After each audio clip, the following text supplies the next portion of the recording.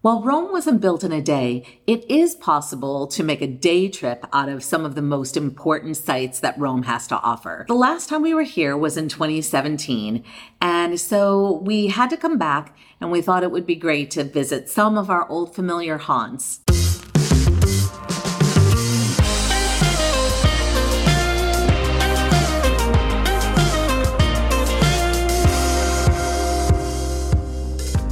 Welcome back to Finding Gene and Marie, where we share our lives as full-time travelers and the connections we make along the way. If you're new here, I'm Judy. And I'm Kevin. This was not our first trip to Rome. The last time we were here was in 2017. So this is kind of an opportunity to revisit some old familiar places that we really enjoyed the first time.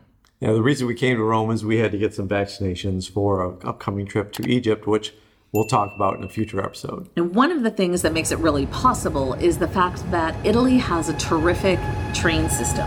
And Rome was only 2 hours from Assisi, so we were easily able to get to Rome and get back to Assisi. Rome really makes it easy because in addition to the trains from various other cities, it also has a great metro system that allows you to get from one part of the city to another very easily. The metro has some major lines that connect different parts of the city, especially like the Colosseum, and you can get to the museums and other places in the city pretty easily. There's a few sections that aren't covered because Rome is an ancient city, and every time they dig down, there's always something they find down there, which slows down the subway expansion. But they are working on that still. So let's just take you through our day. Sounds good. We started off with breakfast, which is always essential because we need our cappuccino and some treats. Italy is really not a place for English breakfast or with savory foods. It's really pastries. But D'Angelo Bistro is a lively place with all kinds of people who definitely seem like they're natives of Rome.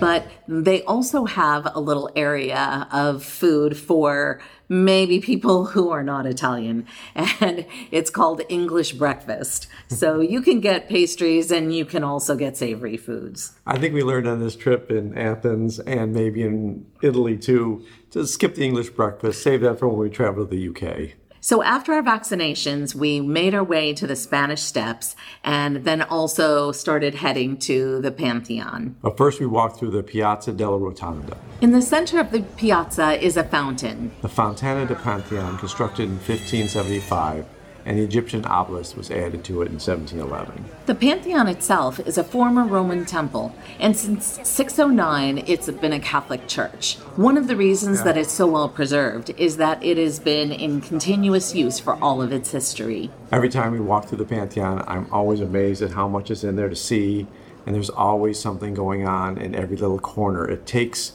a while to get through sometimes because there's crowds, but it's well worth it. Next was the Piazza San Ignazio. It was named for St. Ignatius of Loyola and is one of the most beautiful piazzas in the city. It has stunning concave buildings that were built in the early 1700s and feel like a backdrop to a movie set. The church itself is exquisite and is worth visiting to appreciate the architecture and the beautiful ceilings. There's even a tipped mirror inside that allows you to appreciate the beauty of the ceiling without having to crane your neck.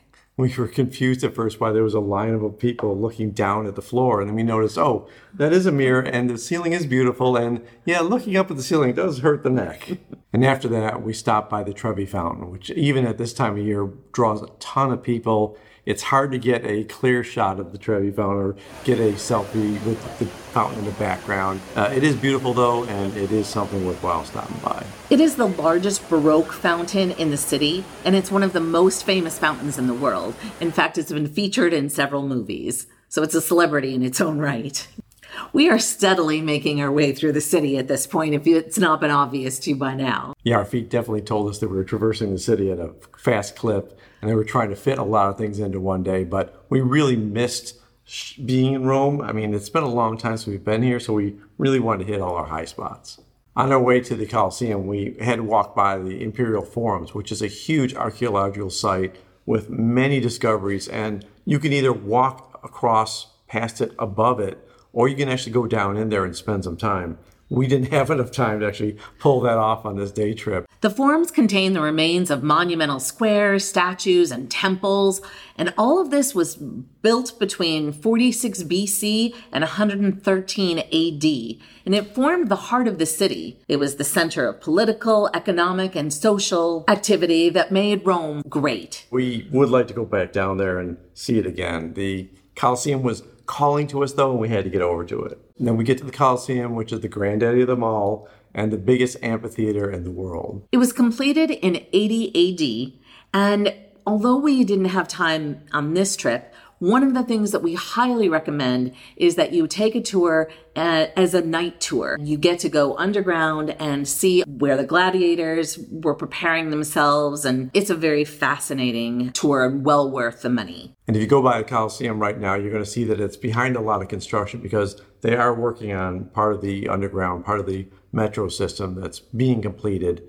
So scoot around that, and there's still a lot to explore and a lot to love. So by now, we definitely have worked up an appetite and decided to stop by Don Pasquale Restaurant. It's part of the Hotel Malat, and which is a very fancy place. We sat outside because we wanted to enjoy the street activity and just some of the fresh air. It wasn't too cold out, so we were blessed with some sunshine and some really delicious food. The hotel was figuratively built around the restaurant.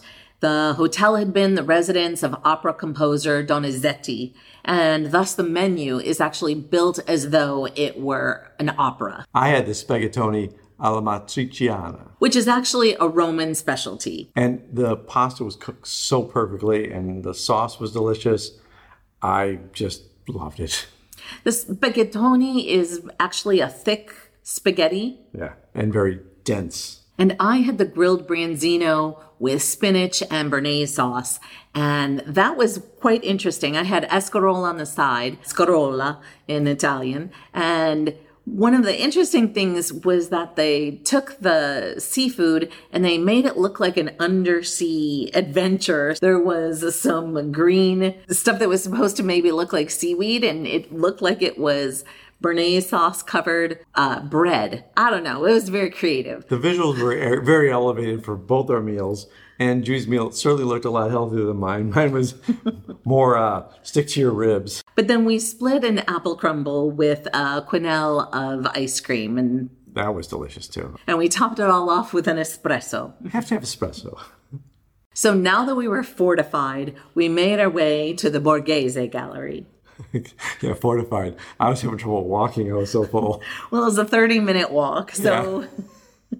you had a chance to work it off. The grounds of the Borghese Gallery were actually astounding, and it's hard to believe that one family could have such incredible wealth. The Borghese Gallery requires you to set up appointment times for when you want to visit. And we did try to get some of the slots that were just us walking through so we could do it a little quicker at our own pace. We'd actually tried to book a week in advance, and it wasn't sufficient. So we ended up getting a tour, which actually was great. Yeah. And the guide was very informative. She took us through paintings by Caravaggio and Raphael, and then several sculptures from Bernini. She had a lot of information. She was very efficient with the way she was putting it out there, and she kept that tour going pretty quickly, which is good for us because, you know, we had a lot we fit in one day. It was an exhausting day, but we loved every minute of it. We hope you've enjoyed spending the day with us today in Rome, and we'd love to have you subscribe and follow along on the rest of our journey. And check out findingjeanniemarie.com for more information and for Judy's journal. She might write some more details about these trips we made to Rome. Until next time. Until next time. So you can travel throughout all of Rome. I don't think you're allowed to look at me. I'm sorry. It just really feels like you're second guessing me. I don't know why. I'm not. Okay, sorry. The forums of the Imperial. I don't know what the snaps are supposed to be. I don't know. Should I be doing it with you? Yeah, sure. Okay, don't lose it. We need to get through this. I had the spaghettoni alla mat. You say the first part, I'll say the second. No, let me do it.